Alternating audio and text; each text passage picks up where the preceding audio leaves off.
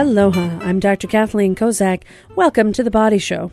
Each week we talk about health and fitness, but none of what we discuss replaces a visit to your own primary care provider. It's time for a gut check, literally. There's all those commercials on television these days talking about what to do if you feel bloated, if you have problems with constipation, diarrhea, and all sorts of things. So what's normal, and what are the signs and symptoms of concern? If everything checks out, when is the diagnosis of irritable bowel syndrome given, and what does that mean? Is it all about what you eat, and can changes in your diet fix everything?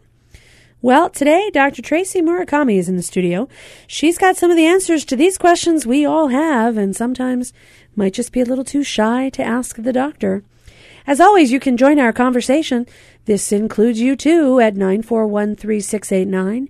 From our neighbor islands, toll-free 877-941-3689. Dr. Tracy, welcome to The Body Show. Hi, thanks for having me.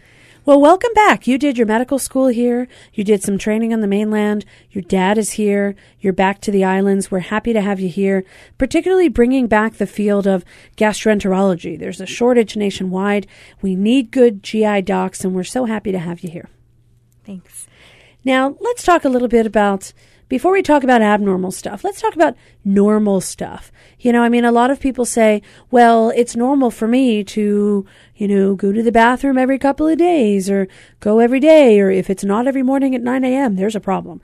So what would the normal average time for digestion be? Let's just talk about, so you ate breakfast and your body and your stomach is digesting breakfast.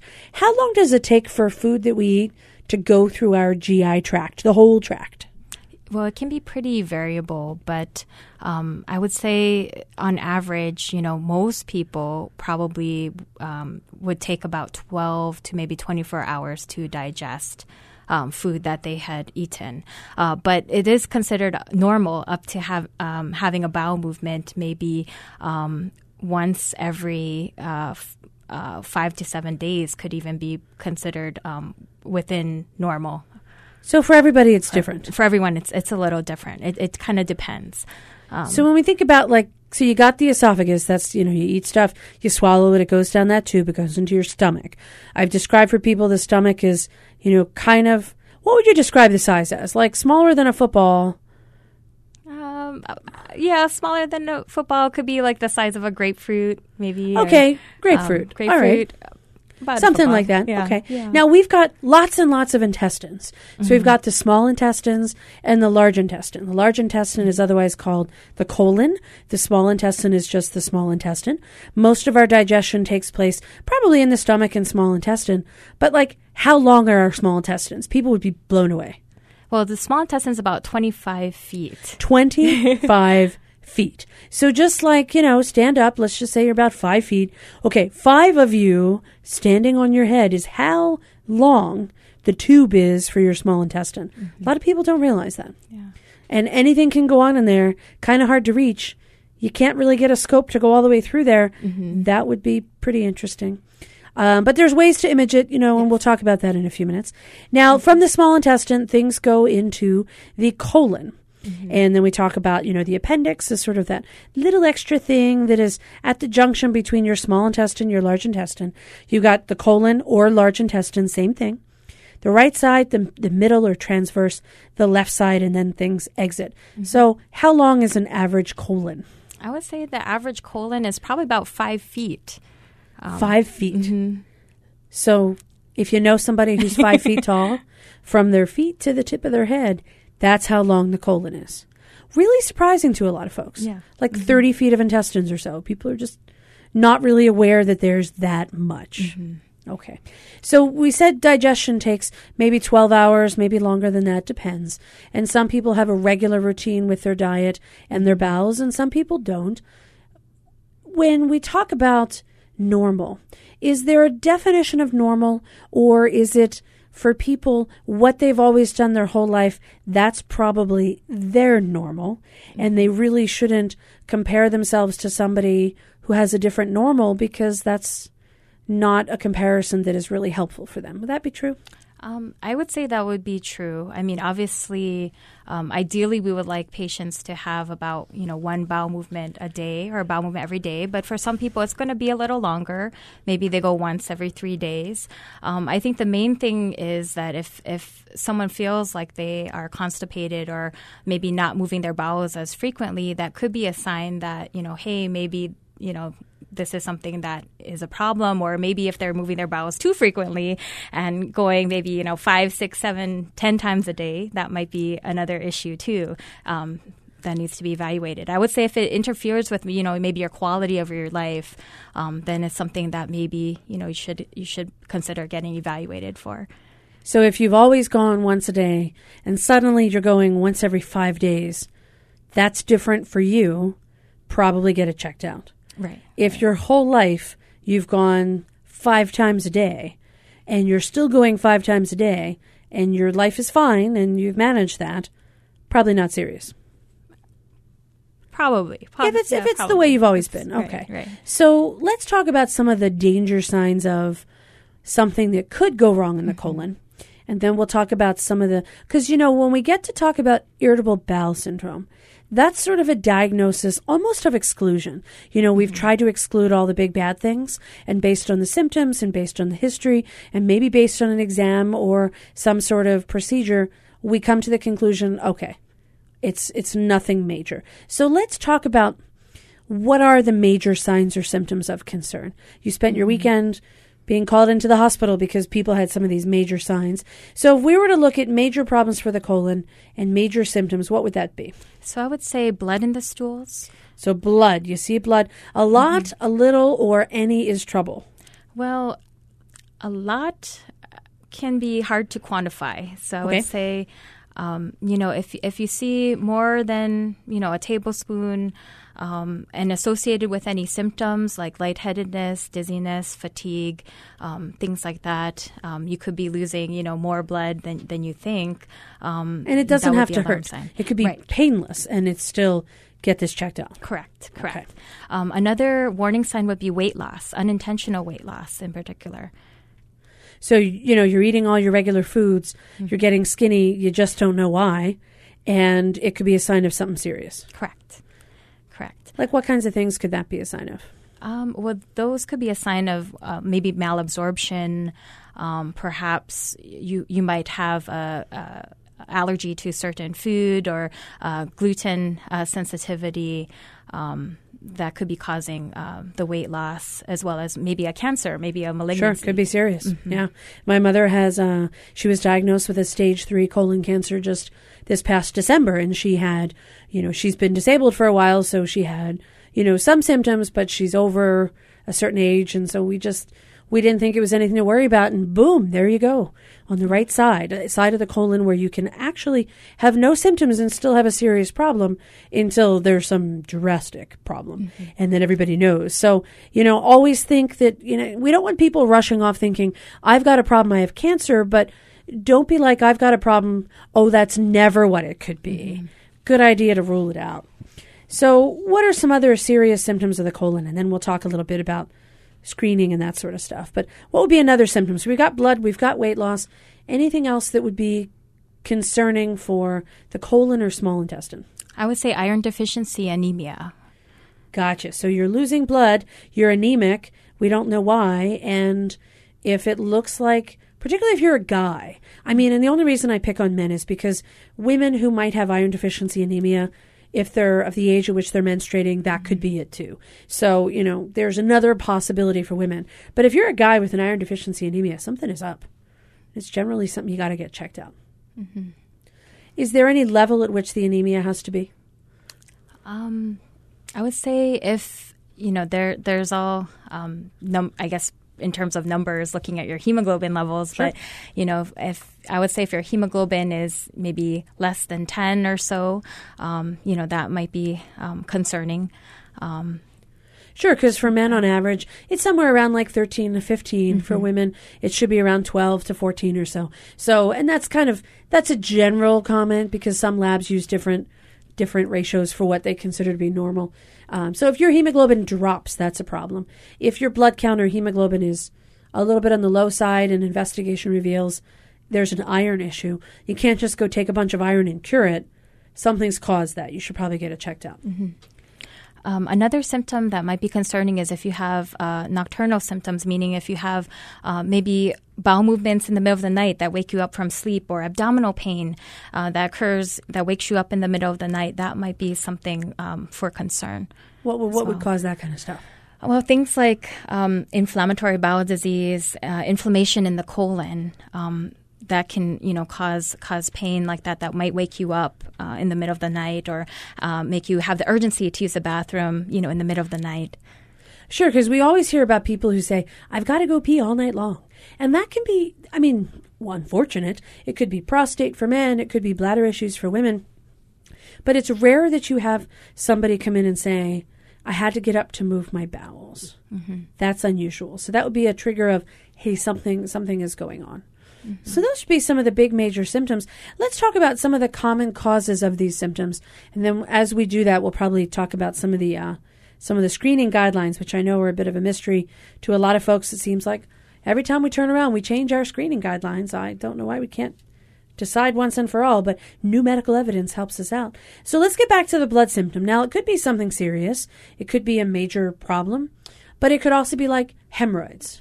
Mm-hmm. Would there be any way for an individual who was noticing blood to be able to determine the difference between, hey, it's just a hemorrhoid, nothing to worry about, versus, hey, this is a bigger deal? Well, one way that we could see or visualize directly what's going on would be to do like a colonoscopy, which looks at the entire colon from the anus all the way to the end of the large intestine, or to do a flexible sigmoidoscopy, which looks at the rectum all the way up to the left colon. And so either of those methods might be able to directly visualize sort of what's going on in the colon and help pinpoint, is this just hemorrhoids or is this something else? So you could tell that because you're a gastroenterologist and can do the procedures, but somebody at home probably couldn't know what's causing the blood and should get it checked out, because how would they know? They're not a gastroenterologist. That's true. Get it checked out. Or, I've had people come see me in my office and I'm like, hello, that's a hemorrhoid, sir. And if I know that's what it is, then, your doctor might be able to tell you. Doesn't necessarily have to be just a gastroenterologist, but if you see your primary care provider, they might be able to direct you a little bit. But don't think you can tell just when you're home, because you probably can't. Right. All right. The other thing that occurs to me when I talk about blood is diverticula. A lot of people don't know what these are. What are diverticula and why do they cause bleeding? So diverticula are sort of weak areas in the colon that can sort of pouch or pooch out, so to speak, and create these little pouches in the large intestine. And these pouches can sometimes bleed because the little arteries that feed these pouches sometimes erode to the surface, because these pouches can have a very weak wall, very thin-walled pouches, and they can have blood vessels in them that can bleed, and that's what's called diverticular bleeding, and it can be quite alarming, quite a lot of blood loss, and so usually patients will come into the emergency room with a story that, wow, I've seen a lot of blood in the toilet, and sometimes even have symptoms like lightheadedness, dizziness, fatigue. It can get kind of serious. That. Yeah. Mm-hmm. That's a lot of bleeding. You got to keep an eye out for that. Okay, but having a diverticular bleed doesn't necessarily mean there's an infection. It just means that there's bleeding there. Right. So diverticulitis is actually inflammation of these pouches. It's actually where a piece of stool gets stuck in that pouch and can become infected, and that can lead to fever, chills, abdominal pain. It's almost like you have a case of appendicitis. It's very acute. And so that's another reason also people should come to the hospital for that, to get antibiotics and treatment. Sure. And it could be on your right side where the appendix is, but more commonly it's on your left side. Correct. People, the appendix is on the right. But if you have pain on the left and it feels really bad, it could be these pouches, these diverticuli. And if you have those, is there ever an indication where you'd actually have to have surgery to have them out? Yes, it's possible.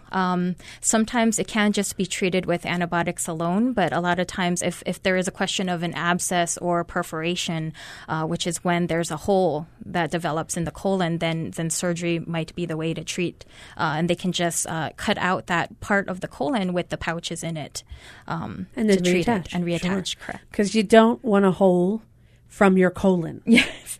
Because then poo gets out. And it gets out into the rest of your abdomen or your gut, and that is not a good thing at all. Okay, so holes, bad news. We don't want to do that. If people have diverticular infections or bleeds, should they always do a follow-up colon test after that? Well, there is a theory that sometimes in a case of diverticulitis can be masking underlying mass there in the colon. So the general recommendation is to do a colonoscopy after an acute episode of diverticulitis. But usually we have to wait about 2 months or so just to let it cool down, let the colon heal itself first. What if you've had a colonoscopy within the last year and the diverticulitis, these pouches were seen, and now you get an infection? Do you have to do a colonoscopy again if you've done one within that short period of time? No. So it really just depends on the situation. Right. It depends on the situation. And your own whether, personal history. Right. And whether you've had one before or not. Yeah. So let's talk a little bit about the weight loss symptom. We mentioned that could be malabsorption. You mentioned gluten sensitivity. There's celiac disease, which is a little bit more than just sensitivity to gluten. It's an actual intestinal thing. So let's talk about malabsorption, because malabsorption and celiac kind of go together a little bit. Mm-hmm. If people are not absorbing the nutrients of the food they eat, then essentially what could happen is that no matter what they eat, they don't gain weight, they don't get any nutrition, so their body starts to lose weight. Are these kind of syndromes common? I would say they're not very common. Usually we see celiac disease or gluten allergy. It's basically an allergy to wheat. Usually we see that in patients who are of Northern European descent. So not that common in Hawaii, I guess, with our population. I would say that they're not that common, but we do see them every so often. And sometimes you can also have malabsorption if you have like an intestinal infection, say, for example, like a parasite, and that could be causing you to get malabsorption. So there's a couple of things. When we talk about, a lot of folks say they feel better eating gluten-free, but they don't necessarily have celiac disease. Mm-hmm. They've been tested for celiac. They don't have the antibodies, but they still feel better when they don't eat gluten. My answer to them is, then don't eat gluten. Mm-hmm. Is there anything else that they should be doing if that's the case? Well, we know that people who might be sensitive to certain foods like gluten might also be sensitive to other foods, for example, lactose intolerance. And so I think, it's not necessarily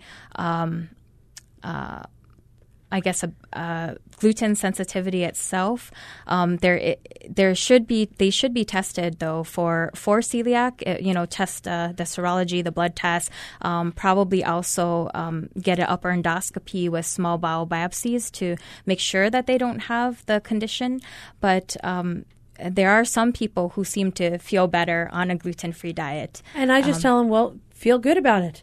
Find your gluten-free stuff. Mm-hmm. I mean, if you're not at risk for having any nutritional deficiency, right. And if you eat regular foods in the United States, you're really not at risk for a nutritional deficiency, or you shouldn't be. So even if you don't have celiac but you're gluten sensitive, go for it. Get your gluten-free stuff. If you feel better, go with how your body feels. Right. All right. Right. All right, I'm Dr. Kathleen Kozak here in the studio with Dr. Tracy Murakami. She's a board-certified gastroenterologist, part of the Queens Medical Center Gastroenterology Service Team. And when we come back, we're going to talk some more about what are some of the other things that go on in the colon. We'll talk a little bit about colon cancer screening, and then we'll talk a little bit about irritable bowel disease. Those commercials I keep seeing on TV, it makes it seem like there's so many new medications for these conditions. Is that the best way to treat it? We'll find out in just a few moments. Now, you can always join us at 941-3689. Toll-free Neighbor Islands 877-941-3689. We'll be right back after this quick break. Stay with us.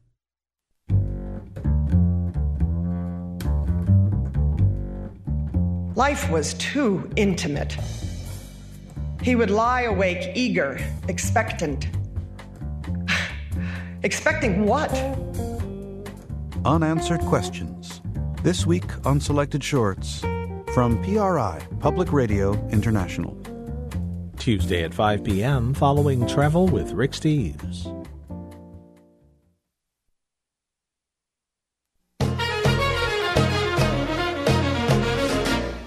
Hi, this is Ray Cruz inviting you to join me on Wednesday nights from 8 to 10 for Latin Beat. I'll be playing classic Afro-Cuban Latin jazz, Latin big band classics, and share the latest releases in Latin jazz.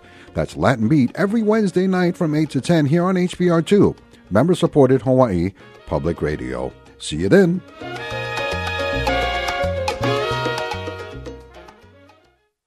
Support for The Body Show comes from the HPR Local Talk Show Fund, which helps Hawaii Public Radio sustain and grow its locally produced talk show programming. Mahalo to contributors Bush Consulting and Sacred Hearts Academy. Welcome back to The Body Show. I'm Dr. Kathleen Kozak here with Dr. Tracy Murakami. She's a gastroenterology specialist, and we are talking about all things colon and gut today. We've talked a little bit about people who have diverticula, and we've talked a little bit about worrisome signs, weight loss and anemia and pain, and we're going to talk some more about those things. Now, if you've had some concerns about your colon, if you've been told, hey, maybe you have this irritable bowel syndrome, or you were wondering what it is, we're going to get to that in a few moments, but you can also share your question with us, be part of our conversation. 941-3689, toll-free Neighbor Islands, 877-941-3689. Now, before the break, we were talking a little bit about malabsorption and celiac and people who have issues with gluten, and just, if you feel better not eating it, just don't eat it. That sounds great. I hope you can find a lot of selections. There's quite a few restaurants have actually started to develop, like I know at CPK you can get gluten-free pizza, which, I just love pizza, but they even have all these other options now. Now, one of the things that about the symptom of weight loss we have to talk about is cancer. And, there are some new studies that suggest that colon screening really can be the most effective way to identify colon cancer when it's early. And I dare say, if you catch colon cancer when it's like at a tiny little polyp stage, it's curative by just removing that polyp. Why are people, when you see folks, why do you hear that people are so worried about doing the colon test? Because you do the colonoscopy. You perform it. When you counsel people about it, what do they say are their biggest fears? I think a lot of people are scared about the bowel preparation because they've heard that is the hardest part. And really... Yeah, why won't you make it easier? Yeah. Yeah, it's.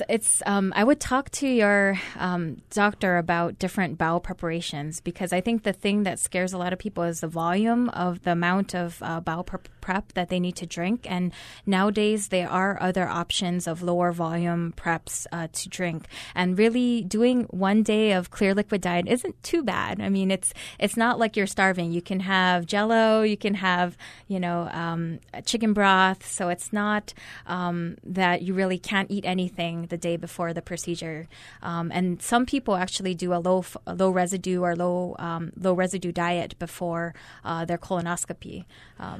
So if you think, I'm going to do a colonoscopy, I have to do the prep tomorrow, let me load up on my food tonight, that is such a bad idea. That's a very bad idea, because when we can tell when you're lying, so we can tell when there's food still in the colon, and that can physically see it. Yeah. And that will make for a poorer study, because then we won't be able to look at the entire mucosa. We could miss small polyps, we could miss flat polyps, and so you really want to make sure you get cleaned out as much as possible before your colonoscopy. So, when I have to think, we'll talk about the ages, because 50 is one of those ages when you should start. Unless you have a family history of colon cancer, 50 is the general age. So I haven't hit 50 yet. But I got to tell you, I've heard about this colon prep thing. And I know a lot of people out there have done this colon prep thing. And I would do a clear liquid diet for several days just to avoid the volume of the colon prep. And that just makes me a bad patient, which is not a good thing to admit. But, when you think about how fun that colon prep is going to be, it's going to be a lot less fun if you've eaten that pizza the night before. So the clear liquid, the low residue, it really does help. And it makes a difference, because if you can't see stuff, you can't check it out and make sure it looks normal. Right. And you have to repeat your colonoscopy sooner if you don't have a clean colon. Right. That's motivation for everyone. All right, we got a couple of callers on the line. We have Jan on the phone from IAEA. Jan, welcome to the Body Show. Thank you very much. What can we do for you today?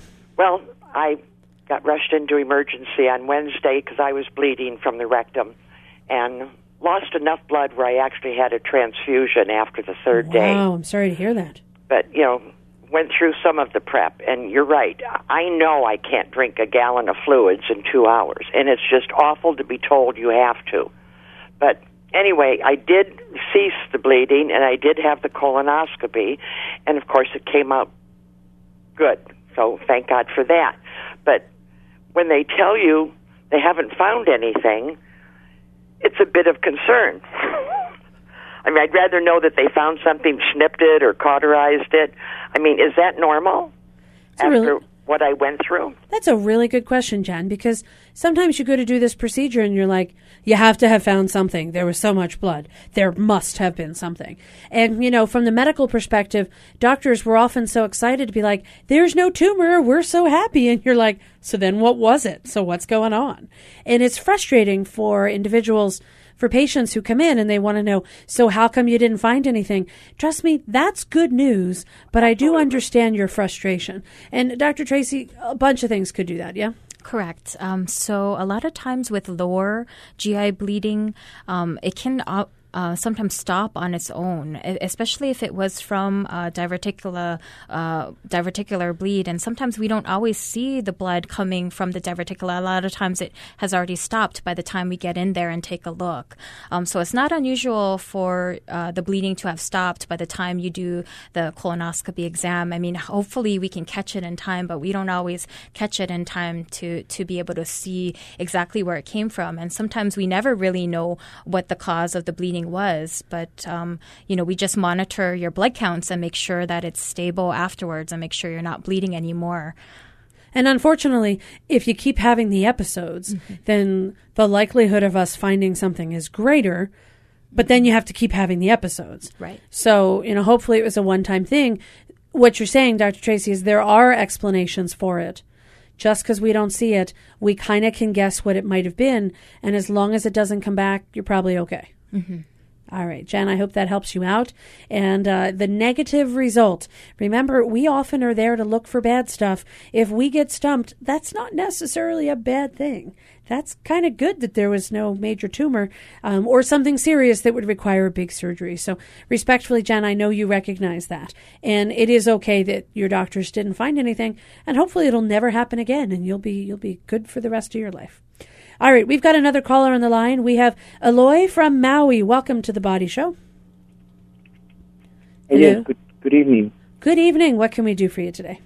So my question is in regards to H. pylori. I know that, I guess it's the ubiquitous bacteria, but only certain types make it pathogenic. But how do you know once you have the bacteria and you did the course of the the H2 blockers and the antihistamine and the antibiotics, that it is not something that's going to reoccur or that you're going to have to take the PPIs constantly?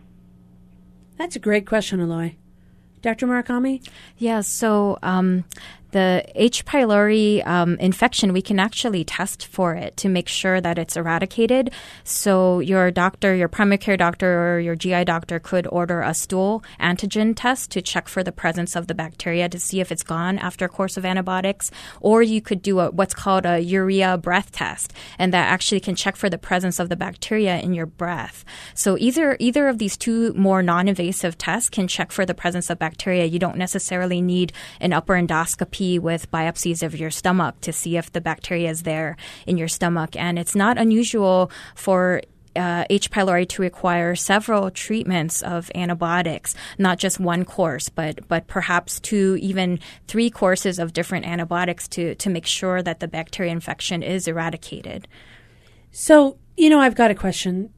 If you take it, the antibiotic course, the H. pylori, and then let's say Eloy did this stool antigen and he still had the antigen present, and so he did it again, would you, if you had no symptoms at all, let's say your stomach feels back to normal, do you have to do the confirmatory test to see that the bacteria is gone?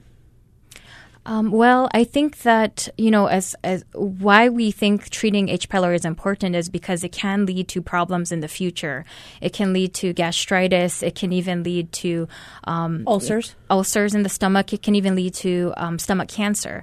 And so, if we do find it, I like to treat it and do the confirmatory test to make sure that it's eradicated in my patients, just because I like to be sure that it was treated adequately. But, people can live with H. pylori their whole lives and not have symptoms. That is correct. And it's a very common worldwide infection. So, do we have to treat everyone? I think the debate is still on about that. But because we know that it can lead to these problems down the line, I think it's good to be kind of proactive and try to treat it if we can. And, I love the story of H. pylori, the historical story of the gastroenterologist who swore that this bacteria caused a stomach problem. So they infected themselves. I mean, you got to give these guys some credit because everybody thought they were a little off in crazy land, that they thought some bacteria caused stomach problems. And so they wanted to prove it. So they infected themselves and then treated themselves and proved that it was associated. So kudos to you, H. pylori man out there who had figured this out. I think it was guys, because I remember watching it on 2020 when I was really young. So, it must have been in like the 80s or something that this all took place. Yes. And I just remember watching it going, wow, those guys infected. I mean, that was just pretty wild at that time. So, now it's transformed how we treat H. pylori. Now, is it something you should, if you have no stomach symptoms and you're just going for a routine visit, is there ever a reason to screen for H. pylori? Or is it really just if you're in there doing an endoscopy, you have symptoms, you take a biopsy, you find the H. pylori, then you treat it? Right. So usually you would only test someone if they have symptoms. So the symptoms might be dyspepsia. So some stomach discomfort, maybe some stomach pain. Like heartburn, reflux, you got a problem. Then you treat it. Just because you've been exposed to it doesn't mean you have to treat it. Right. All right. Okay. I think I've got it right, Eloy. And I hope you can eradicate the H. pylori and make sure that you're all good. We have Ron on the phone from Kauai. Ron, welcome to the Body Show. Hi. I don't mean to be redundant about it, but I'm calling about H. pylori myself. That's okay. We learn more from repetition. Okay. I had been diagnosed, I guess, from a blood sample that I had antibodies for the H. pylori. I had tried to use probiotics before that to eliminate it, and I wasn't getting better quick enough for me. I'm trying to work at the same time. So anyway, I decided to take the antibiotics. And they were, I don't know, it was difficult for me to get through them. I didn't work the whole time I was taking them. And now that I'm through them, it doesn't feel like anything has really happened. And they're telling me to go and see if I still have the antibodies in my system. But I don't know. It doesn't seem to be conclusive in any sort of way. Right now, after I took the antibiotics, I'm getting pain that I think might be in my gallbladder. It's on the left side, just underneath my rib cage on the bottom there. And I read a little bit about it on the Internet, and I'm concerned that it's not the H. pylori and that I may have other stomach or gastrointestinal complications happening. Well, a couple of good things to mention, Ron. The first one is, Dr. Tracy, I saw you doing a little left and right thing. Gallbladder's on the other side. Is on the left-hand side. Gallbladder's on the right-hand side. Oh, okay. So you can cross that off the list if you're not having pain. We can tell you that now. On the left side, is sometimes people have the stomach pain on that side. Your spleen kind of sneaks underneath there. Most people don't feel spleen pain. But, Dr. Murakami, what I want to do is I want you to go ahead and tell us the difference between a blood test for antibodies and a stool antigen test. Because I think sometimes people mistake this because antibodies, once they're in your body, are going to be there, hopefully, to protect you forever. So once it's positive, it's always positive. Yes, that's correct. So the H. pylori antibody test, the blood test, the serological test, is not a great test for active H. pylori infection. So the blood test can tell you if you've been infected with H. pylori in the past, but it doesn't necessarily indicate an active infection. So the test that you want to do to check if you have an active H. pylori infection is the breath test or the stool test for H. pylori. The serological antibody test will only tell you if you had a previous or past infection. And even if you treated it. And even if you treat it, it will still be a positive blood test, correct? Right, because remember, Ron, the antibodies are basically your body's protection. So when we talk about things like chickenpox, for example, if you had chickenpox when you were younger, your body still has antibodies, meaning protection against chickenpox. So if we did a blood test for you and we tried to check to see if you've ever been exposed to chickenpox, we will find those antibodies. And the blood test will say, yes, Ron is protected. It doesn't mean you have pox right now. It means that you did, at some other point. So the same thing is true with H. pylori. If you've ever been exposed, the antibody test will be positive forever. But, as Dr. Murakami mentioned, the antigen test, when we looked to see if there's actual H. pylori infection, that's only positive if you have the infection. Is that right? Correct. All right. I got it in my head, which means I got it from you. And now I've been infected with knowledge. Mm-hmm. And if your stomach or your left upper quadrant abdominal pain persists, I might consider that you might need what's called an upper endoscopy to actually look inside the stomach, because you could have an ulcer, you could have a cause for that pain. So that might need to be looked at, more carefully. And, he's right. That whole regimen to treat the H. pylori, that's actually a pretty darn high dose of medication, and that in itself can give people troubles with their stomach. Yes, that's correct. It usually goes away when you finish the medicine, though. Yeah. And so if you still have it, Ron, you got to get it checked out. All right, we have another caller on the line. We have Tara on the phone from Honolulu.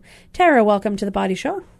Thank you. Hi, my name is Tara Alder, and I'm actually an internal cleansing specialist and health educator with Alderbrook Healing Arts here in Honolulu and in Eugene, Oregon. I've been working with board-certified gastroenterologists in Eugene, Oregon for the past 10 years, helping people to prepare for their colonoscopies naturally using colon hydrotherapy. So for people that are hesitant to drinking the prescriptions to prepare for their colonoscopy, they are given the alternative. And I'm wondering if that's something that your office would be willing to consider trying. Interesting. You know what, Tara? I've never heard of it. Colon hydrotherapy. Yeah, it's very much like the name implies. We're simply hydrating the colon with purified water. So you're putting water in it. Yeah, and that loosens and softens the contents, and then the clients are able to expel the contents naturally, and it goes off into the city sewage. And through a process of repeated receiving of the purified water and then releasing the contents of the bowel, not only the water that we put in, but whatever gets loosened and softened, you're able to thoroughly cleanse the colon, and we have a 100% success rate in preparing clients for colonoscopy on the mainland. Interesting. So, like, instead of drinking it and having it go through your stomach and your intestines, you're kind of going from the other side. Exactly, which is the most efficient route. You I'm curious. And when you need to go through the 23 feet of the small intestine. Yes, we did say there was a lot of intestine, yes. So I'm curious about it, though. Like, when you talk about the hydrotherapy, and purely just for my own ignorance, so how many times, like when you said you repeat the procedure, meaning repeat the colon cleansing with water, how many times do you have to do it before the colon's completely clear? Typically, clients come in the night before their colonoscopy and the morning of, and during each of those two sessions, they go through a repeated process of receiving and releasing. The course of the therapy usually takes 30 to 45 minutes to thoroughly cleanse the bowel. And just to make sure that we're 100% efficient, we do go ahead and repeat the process the morning of the colonoscopy. Interesting. And at this point, I've actually worked with thousands of clients from many different parts of the world, and historically, this practice has been used since 1500 BC. And Sure. They talk about the, quote, high colonic and all that kind of stuff. Absolutely, sure. Yeah. We've heard about the theory, and then I just never put it together with, hey, what if we did it before a colonoscopy? Interesting. Yeah, you might check in. Dr. Wu is one of the leading gastroenterologists at the Eugene Gastroenterology Center in Eugene, Oregon, and he's been supporting the process because he has a number of clients that would decline going through the colonoscopy because if they of that had reason. to do the regular prep. Sure. But given the choice of doing this natural preparation, they're able to go ahead and get their colonoscopies. And clients report other benefits in addition to just cleansing of the colon in preparation. They report that they have health benefits from it as well. Well, you've given me some homework to do, Tara. I appreciate that. Yeah, and, maybe we can contact each other to... outside of this radio show, and I can give you an educational experience, and you can see for yourself if it's something that you'll be willing to consider for your clients. Well, I'll be educated, but I don't necessarily want to clean out my colon just yet, Tara. Although it sounds like an attractive offer, and I have not yet had someone offer to clean out my colon on this show. That's first. I'm just going to say I will be educated. I'm open to education, and when I'm 50, I'm open to colon hydration as well. All right. And I've got some years to go. Yay for me! But free educational information available on my website and a video showing colon hydrotherapy from the perspective of a gastroenterologist who is prepping his patient for the colonoscopy. So, all right, I'll give you my website. We're going to take a look. We'll have David get that from you, and we'll post it on our Facebook page so people can take a look at it. I'm Dr. Kathleen Kozak here in the studio with Dr. Tracy Murakami, and when we come back, we're going to talk some more about irritable bowel syndrome, and we've just heard that there's new options for colonoscopy prep. So this is going to be really interesting because if we're not afraid of the colonoscopy anymore, think of what else we could do to make sure that the colon is healthy. Now, if you've got a question, you can join us, 941-3689, toll-free 877-941-3689. We'll be right back after this break. Stay with us. When you're in Basque Country, you know you're going to be eating really well. We always say that, how do you celebrate anything? Eating. And if you want to shop for great food, Fred Plotkin knows just where to go in Italy. Bologna, to me, has the best markets in Italy, and therefore the world. Guides to eating and drinking in Basque Country, culinary highlights of Italy, and tips on how to eat like a Parisian. It's on The Next Travel with Rick Steves. Tuesday at 4 p.m. following Fresh Air.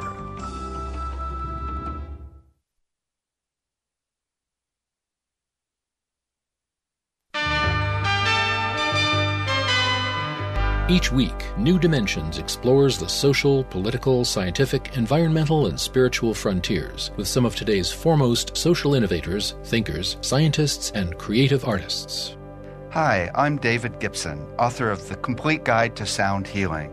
Next time on New Dimensions, I'll be talking about how sound affects us physically, mentally, emotionally, and spiritually. Sunday morning at 11.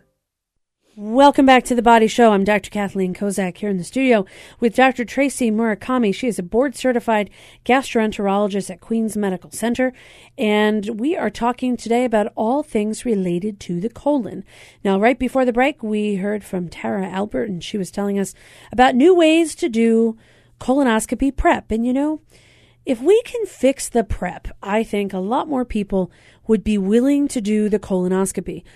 However, we also need to figure out who really needs to do the colonoscopy. And I think there are certain things, some research being done right now to try and find out alternative methods of colon screening. There's Cologuard, which is like a fecal DNA test. There's the fecal immunoassay, which is a little more specific than our old Hemocult, which is something that we do. There's the traditional colonoscopy, which involves various options for prep. And the whole reason we do this is to try and prevent colon cancer.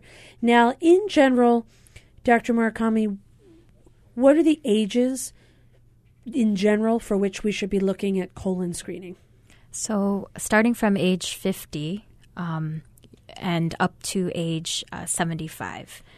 So the reason we do it in those age groups is because it's a common cancer, and people, if it's caught early, can potentially be cured. But it doesn't mean that if you're over 75, you're never going to get colon cancer. That's correct. Yeah. I mean, I think the the benefit of colonoscopy goes down with the older age, just because there's more complications, more chances of complications such as a perforation and things like that. And patients tend to be older, tend to be sicker. So usually in older patients, it's not worth it really to undergo screening. But if a patient, like I've met some 80-year-olds who are very vibrant, exercising every day, for them, I mean, if their life expectancy is expected to be 10 years or more, I would say, hey, let's go for it. Let's get the colon and make sure. But sure, it's very age dependent. I know, right. In my mother's case, she's 78 and she's been ill for the last 8 years. So screening wasn't really something we were doing for her, but then she had weight loss and she had anemia and symptoms. So then she did the colonoscopy because of the risk of doing a procedure in somebody who's otherwise not healthy health-wise. So you got to be careful. Right. But you could be 80 doing a colonoscopy if you are generally very active, have a really good thought of longevity, but also if you have a history of abnormalities. Correct. So, screening is one thing. Diagnostic is another. Right. So if you're 80 and you have symptoms of new onset bleeding or weight loss, like you were saying, it would be prudent to get a colonoscopy to figure out what's going on. All right. So now we mentioned that the other possible thing, you said pain that could occur in the middle of the evening or middle of the night, and that could be something that would be inflammatory bowel disease. A lot of people mix up inflammatory and irritable. What's the difference? So inflammatory bowel disease is a chronic inflammatory condition of the GI tract. So it could be inflammation anywhere from the mouth to the rectum in the case of Crohn's disease, or ulcerative colitis, where it's inflammation or colitis that starts in the rectum and proceeds upwards and affects the colon or the large intestine.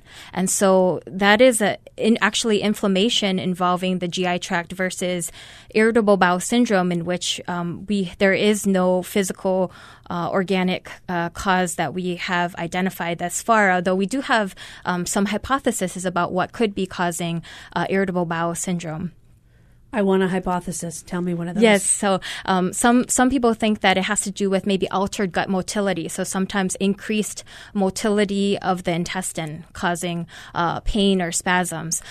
Some other people think that perhaps irritable bowel syndrome is a result of dysbiosis or sort of altered gut bacteria. Right. Sure, you got all funky stuff in there. Maybe Mm-hmm. you took too many antibiotics. Maybe you have too many probiotics. But whatever is in there shouldn't be in there for you, because everybody has their own little bacteria that belongs in their colon. Right. And some people think that irritable bowel syndrome also has to do with alterations in the gut immunity. So 80% of your immune system is actually in your intestines. 80% of your immune system is in your gut. Yes. Okay. Next time you say, you're making me sick, I'm nauseous because of you, I really could be, because 80% of my immune system is in my gut. Right. Another hypothesis is that perhaps irritable bowel syndrome is a result of visceral hypersensitivity. What that means is that just some people might be very sensitive to certain stimuli. For example, distension of the colon can cause increased pain in somebody, but in the same amount of distension might not cause pain in another person. Sure, and I think stress plays a huge role in all of this, because when someone's under chronic stress, they release a lot of stress hormones, and those stress hormones, adrenaline, cortisol, etc., affect the way the gut behaves. That's correct. There is a mind-gut interaction. Absolutely, and if you have a lot of stress hormones, it could be affecting that immune system, and that's 80% of it is in your gut. So it could be mind-body, it could be physically body-body. I mean, there's a whole thought that this is all related, that we really are what we eat, which is just a very scary thought. Okay, I want to have Lindsay from Waikiki have a quick chance to ask us a question, and then we're going to talk some more about what's going on in our guts. Hi, Lindsay. Hi, can you hear me? I can hear you. Let's talk about guts. Let's do it. Okay, I was calling about a personal experience with colon cancer. I know you are moving on to IBM, but my mother found out when she was 50 that she had stage 4 colon cancer with zero signs beforehand. And I'm 32, and I I have not received a colonoscopy yet, and I was wondering if you had any suggestions for younger listeners who want a colonoscopy but aren't sure how to go about that. I've heard that I need a general practitioner's referral first, or is there a simplified way to just go in and get one? Really good question, Lindsay, because you know what? We mentioned on average we do screening ages 50 to 75, but the reason we were very specific to say on average was because people who have a personal family history in a first-degree relative of cancer that occurred at the age of 50 or less, their recommendations for colon screening are a little different than everyone else's. Dr. Murakami, what is the recommendation for people with a first-degree relative who had colon cancer in an advanced stage at the age of 50? So you should get screened about 10 years before the age of diagnosis of your mom. So that would be at age 40 for you. And so when somebody is concerned about their stomach and their colon and they're doing a screening colon test, they, in this situation, Lindsay would go at the age of 40. She would probably have to go through her regular doctor to get a referral. That's really more of an insurance thing. Some insurances require that you get a referral from a primary care provider. Some don't. That's really up to the insurance company and your particular insurance to find out what their rules are. But when we talk about screening, we're not talking about diagnosis. So if Lindsay noticed blood, if she noticed that she had a lot of abdominal pain, rather than waiting until she's 40, she would probably want to check in to see her doctor, and they would help her to determine if there's any reason for her to check it out earlier. Correct. Okay, so I'm making this really specific distinction, Lindsay, because screening is one thing we do when somebody has no symptoms, and diagnosis is what we do when they have symptoms. And that is the crux of the situation with you wanting to have this checked out and your insurance company. So talk with your regular doc. That's the best place to start, and they will help you to navigate this somewhat complex world of medical insurance that'll help you to figure out what you do and how you can make sure that you're protected as much as possible. Okay, we've got another caller on the line. We have Carla on the line from Kona. Carla from Kona, hello there. Hi there. What can we do for you? I've been reading a lot about digestive stuff, and I met a lady who was passing out this probiotic stuff. And I started making my own sauerkraut with a cabbage and just sea salt and a little water. And then I started making pickles, and it takes about 2 days in Hawaii. You put the cabbage in with the salt and the water, and it just turns, if you put beets in with it, really shredded thin, it turns to this really sour, delicious, amazing thing that you can put on everything. You can put on everything. I mean, it's really good. It's very sour and tasty. And then I made some pickles, too. It's I have one of those things called a mandolin that, cuts things thin. And so I've been making pickles. Oh, my God, they're so good. So this was your version of probiotics? Yes, and I've been eating the pickles every day, and it makes your stomach feel so much better, and it just makes you feel more normal. I mean, your body just acts more normal when you're eating this. I don't know why. It's just amazing, and it tastes so good. All right. Well, that's an interesting way to sort of get us on the topic of probiotics. Because, the conventional medicine world never really thought much about probiotics for a long time. And then all of a sudden, within the last couple of years, we've really recognized with the advent of significant infections, there's a particular one, Clostridium difficile or C. diff, we realize that, boy, every time we use antibiotics, we really are altering the normal bacteria in the colon. And by trying to restore that balance, that's adding probiotics, adding some healthy sources of natural bacteria that belong in your gut, people really do feel a lot better. And, Dr. Tracy, you're young enough that you've been in the medical system when probiotics made sense. I remember in medical school, we heard probiotics and we were like, what are you talking about? It's antibiotics. That's all we know. But nowadays, this is mainstream. Right. I think people have to be careful, though, with probiotics because there's so many different products out there and they're not necessarily regulated by the FDA. So they're not considered, they're considered to be like a supplement. So what about getting it from your food? Yeah. Like Carla's doing it through food. I love Greek yogurt. Mm-hmm. It always says probiotics. Then there's that Activia, that commercial. I mean, if you can get it from natural food, I'm always a big fan of going all natural. Yes, I agree. I think if you try it and you feel better on it, that's great. You can't argue with success. But for some people, taking a probiotic might not necessarily improve their symptoms. And I would say that we don't know yet what particular strain, how much of the strain is beneficial. We don't have enough of that data or evidence yet. But I do like probiotics. I do recommend it for patients. But I would just caution to be careful a little bit with what's out there. Well, and I would just say to people, just in general, if you're on antibiotics, that is not the time to take your probiotics because you just killed them with your antibiotics. I know that sounds simple and I know that sounds silly, but I've had so many patients come in and say, I started my probiotics when I took my antibiotics.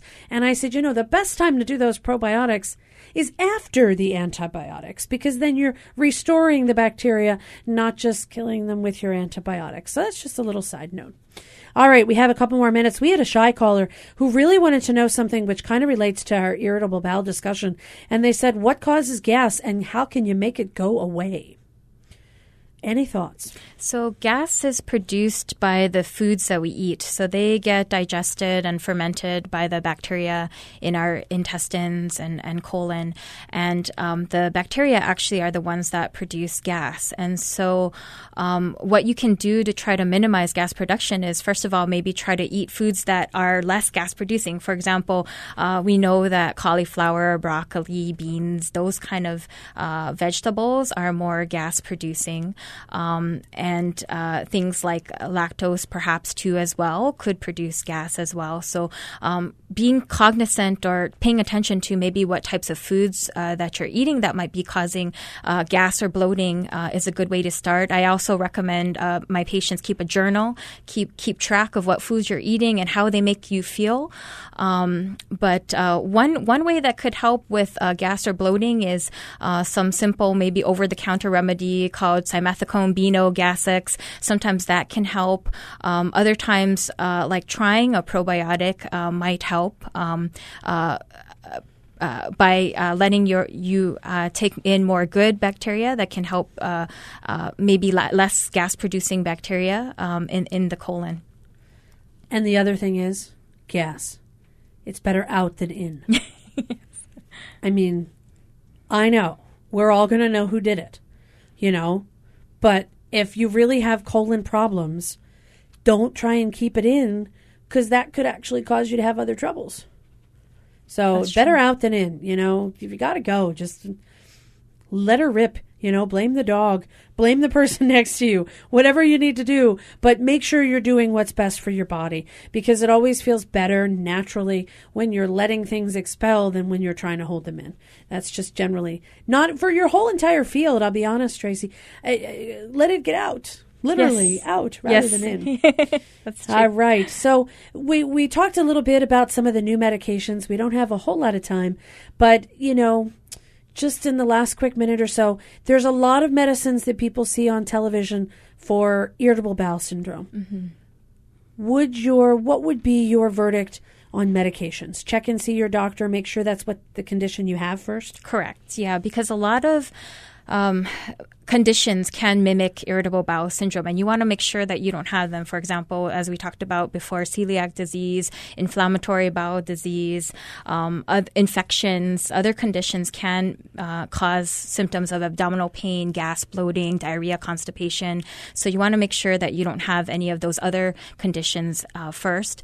Another thing, too, is that, a lot of times patients can respond to medications to treat diarrhea and constipation before moving on to those more stronger prescription medications. So, all right. Well, that's good. It's, when in doubt, check it out. Talk with your doctor. Talk to your gastroenterologist. Make sure you get it evaluated. I want to thank you for sharing your expertise with us today on The Body Show. I learned a lot. If you'd like to hear this show again, you can click on hawaiipublicradio.org. Follow the links to The Body Show. You can also find us on Facebook. And our engineer is David Chong, our executive producer, Beth Ann Kozlovich. I'm Dr. Kathleen Kozak. We'll see you next week on Monday right here on The Body Show. See you then.